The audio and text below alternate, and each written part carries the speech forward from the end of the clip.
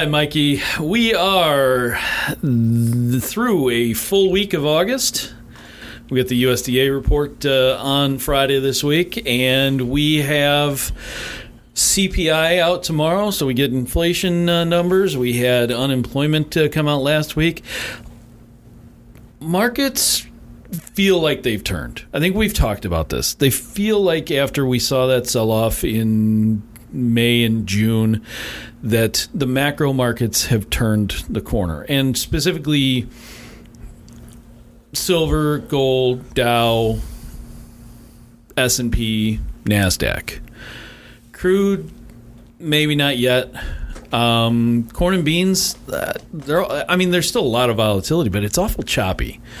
Is there anything that we can look at from a perspective of the geopolitical situation or even the U.S. economic situation that gives us an indication that we just don't care about inflation or we just don't care about rate hikes anymore?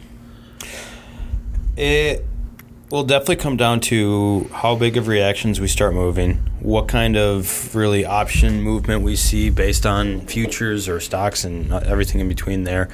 But really what it comes down to is there money still being pumped out to the general public, whether it be from the Fed or whether it be from the government?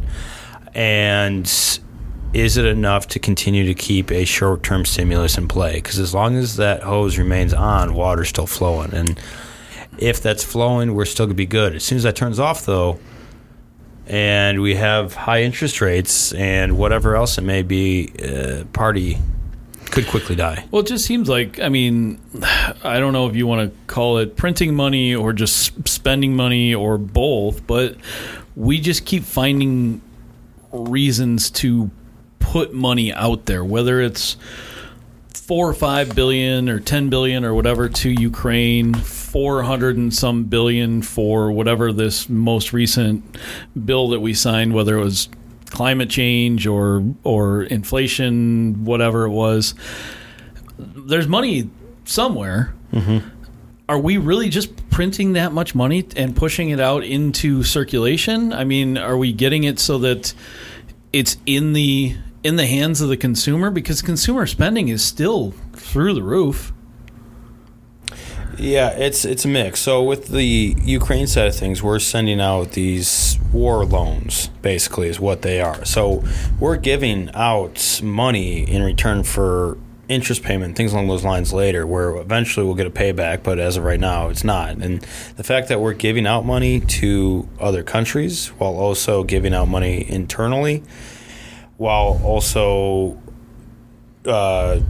quantitative tightening, while also increasing interest rates, while also it's a lot of things culminating where typically we have a few things moving. We're giving out money and we're expecting to see it being returned and seeing that investment come back. Mm-hmm. Now, what happens if Ukraine loses?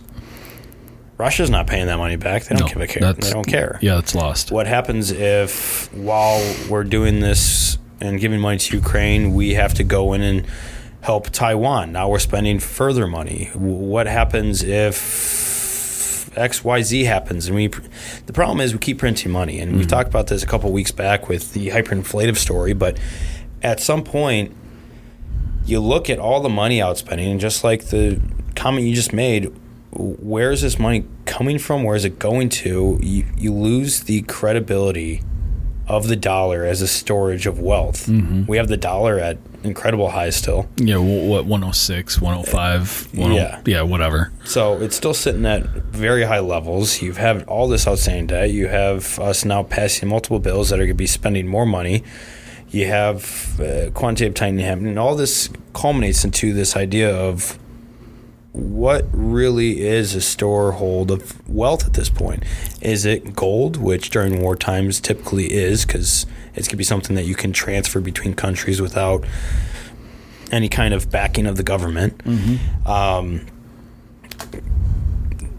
Any commodity goods that you can hold because they have any kind of value, whether it be food, whether it be energy, metals like we just talked about.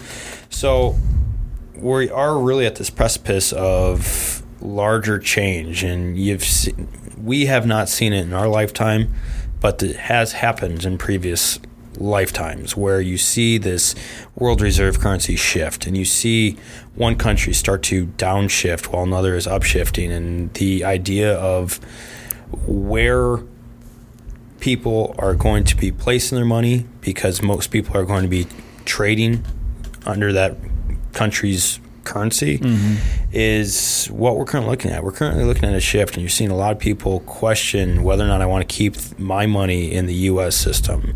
It happened between the Dutch guilder and the British pound, and then the British pound and the U.S. dollar. And we've had multiple shifts of our currency from a hard currency that's backed by gold to a fiat currency to a debt-backed currency. And right now we're just overloading the debt. And if you're looking at GDP to debt ratios, we're not sitting well. Right. Well, let's look at it from an ag perspective. So we've seen something recently that kind of perked our interest, and you and I have talked about it. I've talked about it with some of our other brokers and branches, and it's interesting. I've talked about it with a few customers too, but USDA sends out these flash sale announcements. Two of them in particular, outside of the sales to China, two of them in particular are interesting. Bean meal to Poland, reportable number, an actual reportable number, and corn to Italy. Those are not countries that come up on our flash sales very often. Yeah. Where is this a situation where it is finally the shipments out of Ukraine have just taken so gosh darn long that they are shifting those from Ukraine to the U.S. for the, let's say, the corn side of things? Is it the situation with Argentina not willing to devalue their peso? So you're seeing some go away from Argentina and maybe go to some cheaper meal from the United States? Or is it the drought and dryness issues in Europe that is causing some of these newer customers, I guess I would say? They're not new, but it's ones that we don't see very often. It's definitely a mix of all, but I think a very big growing importance and a weight that we're going to have to keep watching is going to be that EU situation, because not only are they in a drier condition than normally, and you're starting to see ideas shift, especially on the private numbers, but you also have to remember that they opened up extra emergency land for growing. So the fact that not only are they not meeting normal needs, but they're not meeting normal needs with more land is very concerning. Yeah, but that normal land, or that emergency land, wouldn't that be similar to like our own CRP, where it's not exactly the best stuff anyway? Yes, but at the same time, regardless of how good it is, it's still adding supply. True. Okay. So if we're not adding supply from that side of things, and on top of it, we're underneath a normal supply for the EU, that is problematic. And we know we've got sky-high inflation. They're dealing with it, too. They're raising rates. The European Central Bank just raised rates. You had the UK just raised rates. You have this situation where Russia is still under sanctions, so they're not able to ship, or they're not shipping as much as they were. Everything costs more.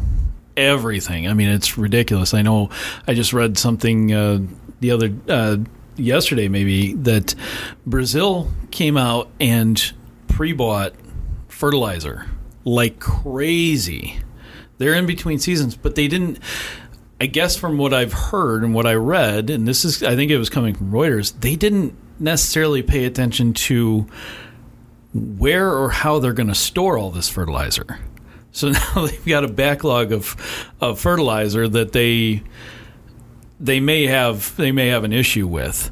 And this is a country that is planting, we've talked about it before, fence post to fence post, but every time they get to the fence post, they pick them up and move them out further. This is a situation with the same thing in Europe too, with all the heat and dryness.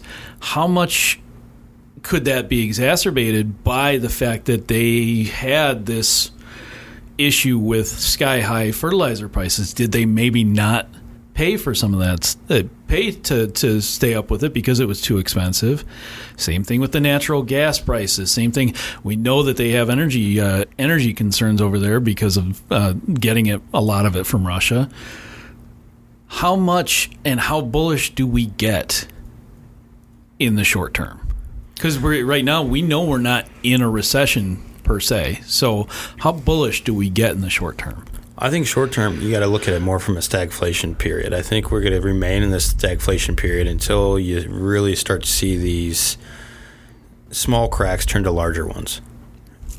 And right now, every farmer out there knows exactly what you just said. Yeah.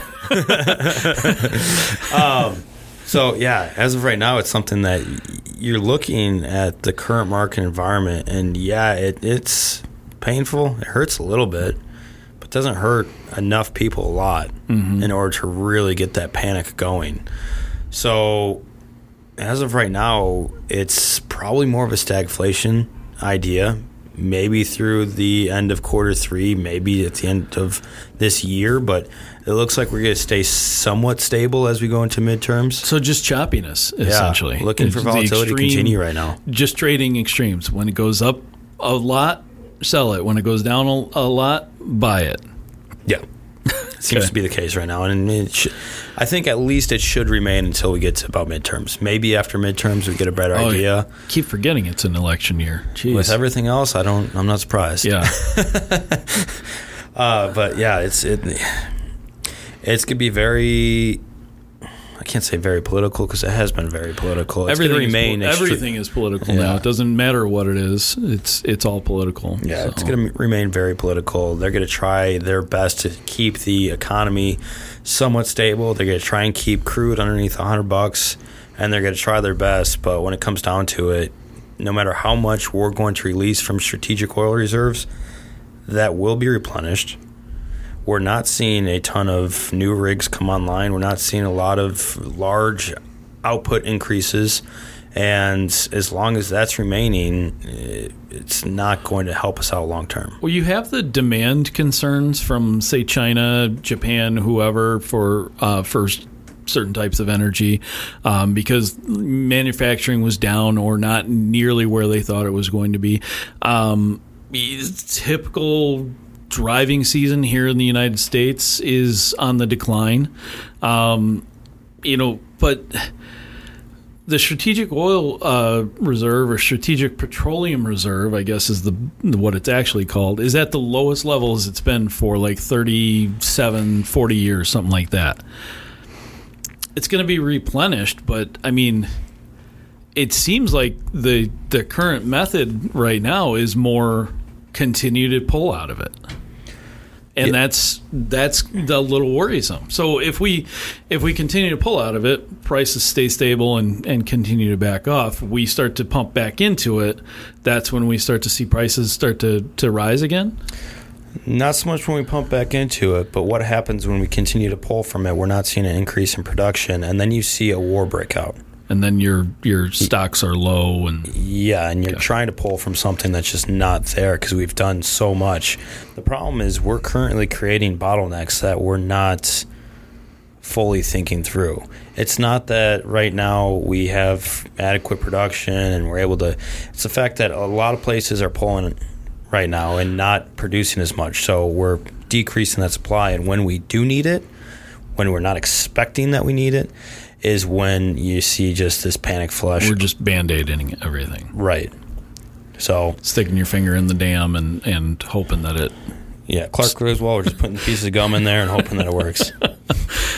So it seems like, for every time it feels like that the market has accepted the fact that there's risk out there, we're going to take a bunch of risk off the table, and the market falls off heavy, we come storming back. And it's, like I said, with the Dow or the S&P, that was June 17th or something like that was the low was put in. On the, the corn and beans, it was July 22nd, something like that the low was put in, and then we came storming back. But it just does continue to chop, and that's where I think you're running into some issues, though, is we've talked about this, is with the open interest declining. Mm-hmm. We're at multi-year lows or maybe multi-decade lows for the grains, and I think you're seeing it reflect in the volume across the board. Of course, isn't summertime generally a low volume time anyway, and a lot of money taken off the table or put back on the table as we go into fall and winter. Yeah, we like to really, especially how close we are to figuring out yields and everything. It's typically the time you start to see it calm down a little bit. But what it comes down to when you talk about how low we are comparative to even a normal year, that's where you can see, again, the hyperinflation come into play, because everyone's trying to storm in, climbing on top of each other, and you just see the market move very quickly. And right now you're seeing businesses actually decrease the amount of employees. You're seeing layoffs, you're seeing things taking place, and you're decreasing the capabilities of these businesses. So if we do start to see things start to get better, or we need factories come online because we need to produce planes or missiles or whatever the heck we need, and these companies that can produce don't have the capabilities anymore because they had to downsize, again, another bottleneck that has developed. And you see people need to skyrocket their prices because they need to be buying these raw materials that everyone else is also trying to buy, and everything just gets very quick and very aggressively inflated. Let's talk one more thing before we cut out for the week here. But talk in the office, and we've seen the charts with some gaps on them. Let's talk specifically about some of these gaps. I know we've talked about them before. Let's review them. So you've got corn gap at $5.84 1/4. And this is December corn. You've got a corn gap from last night at 14. I wish. Jeez, every farmer out there. A corn gap at 6.11 now from last night. Beans have a gap down at 13.49 1/4, but nothing else beyond that. What are the There's also a gap above the bean market. Okay, all right. Let's talk about that then. But let's talk first with everything that's below us. What are the differences between those gaps right now? What do we have to look forward to, or what do we need to be thinking about as far as potential upside or potential downside when it comes to those gaps? How do those help us to understand how we have to navigate these markets? So whenever doing gap analysis, there's a couple things to look at. One, you have to figure out which type of gap is it. When it comes to gaps, you got 4 different types. You have common gaps, which are just in markets that are low liquidity, and you just see them all over the place. Not the chart case is in corn absolutely and beans. literal. There's gaps everywhere. Yeah, we're talking like lumber or maybe like rice or something like that. Right. Low, very low volume. And then when you're doing gap analysis, the gaps that you really want to look for are called breakaway gaps, runaway gaps, exhaustion gaps, and they will happen in that sequence. Breakaway gaps can be the first gap you see on a move. It signifies that you have a change in trend, a directional movement ahead of you, and be looking for it to continue. A runaway gap typically happens halfway through the move. So that's your 50% mark. That's in the same direction as the original gap was. Yes. Okay. So look for that being 50% and look for another equal move of what you've seen going into the gap. And then you have the exhaustion gap that's going to happen about where the measuring gap or the runaway gap would take you to. Okay. And that gap is typically filled up very quickly, whether it be same day, whether it be within the same week. It usually does not stay open long. Okay.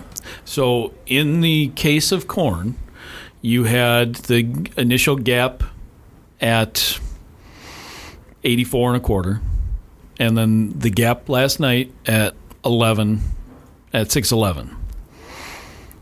Are you going to call that the breakaway gap and the measuring gap? So that's what comes down to the next part, which is the degree that you're looking at.